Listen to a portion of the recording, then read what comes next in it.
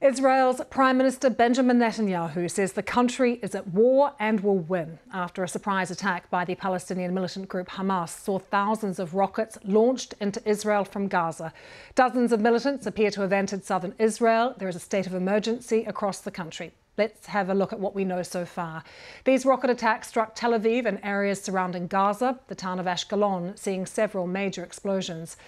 News channels in Israel reporting 40 Israelis have been killed with 740 injured.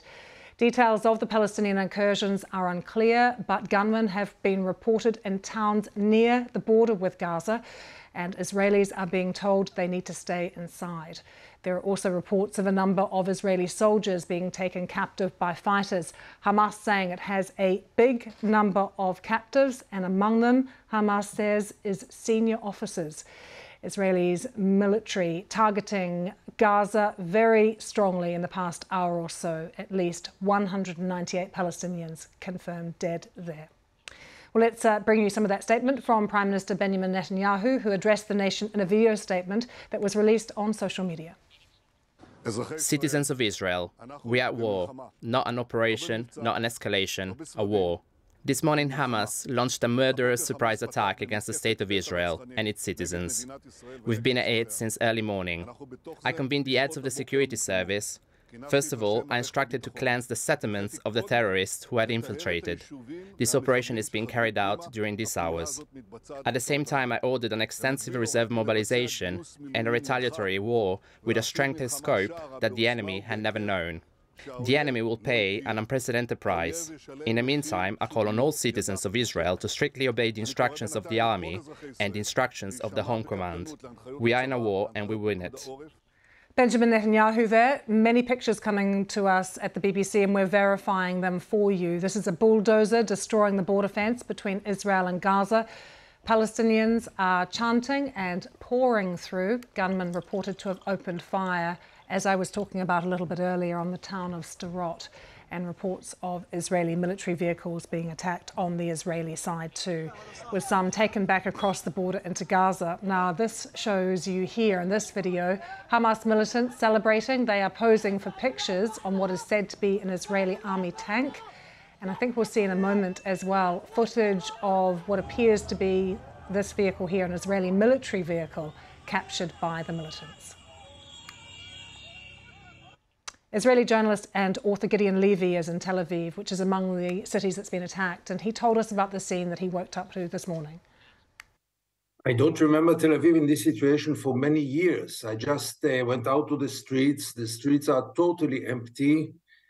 Restaurants, cafes, everything is locked down. And there is a very heavy feeling of surprise, of shock, and of fear from what is still expected to happen. When the first rockets fall, I was jogging in the park. The noise was terrible. And ever since then, Tel Aviv went into a new phase.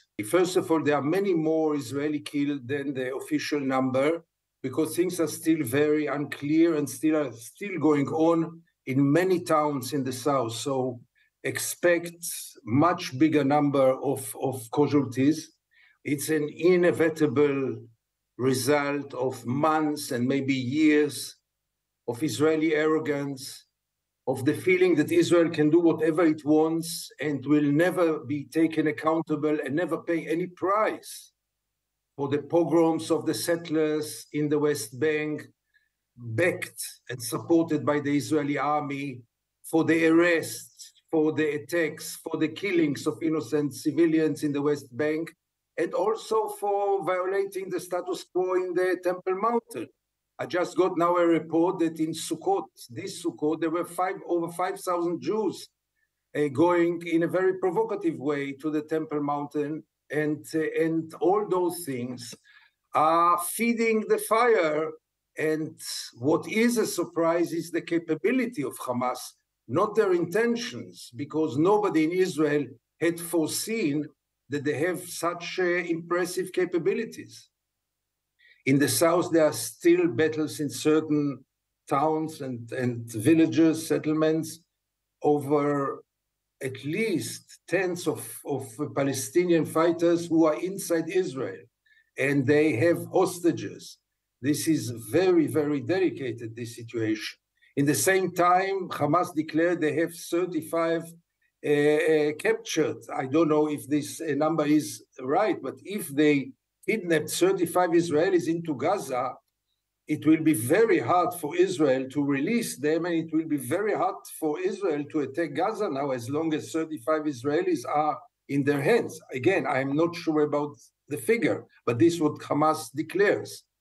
So, and there are tens of Israeli air jets which are bombing Gaza, and soon we will know more. Now there is a lot of smoke about everything, and the full picture is not very clear right now. Access for journalists is quite limited now to those places, and we are quite depending on the messages of the army spokesperson, who is not always reliable in Israel. But there are also immediate questions. For example, most of the troops that should have been around Gaza were busy with the settler celebrations in the West Bank. And if you become a security company of the settlers for all their crazy celebrations in Sukkot, and Gaza is left with very few soldiers, then those things can happen. And someone is responsible for this. And this is only one example for many questions that will arise now. But as I said, it's too early to judge because we know too little. Gaza is a cage, is the biggest prison in the world. Nobody spoke about lifting the siege. And you know, people who live now 17 years in a cage want to resist. And if they have the possibility, they do it. And I'm surprised that they had the possibility, because the barrier, I know the barrier around Gaza, billions of dollars were spent there to build this unbelievable barrier under the surface and above the surface with all kinds of electronic devices. And finally, you see that the spirit of resistance is many times stronger than anything else, and they broke it and penetrated into Israel, which is now shocked. Finally, by the end of the day, by the end of the war, the Palestinians will pay for it an unprecedented price. With this right-wing government, I'm quite scared from the Israeli reaction. People are talking already about erasing whole neighborhoods in Gaza. People also talk about reconquering Gaza, and all this will lead to more bloodshed and to more despair.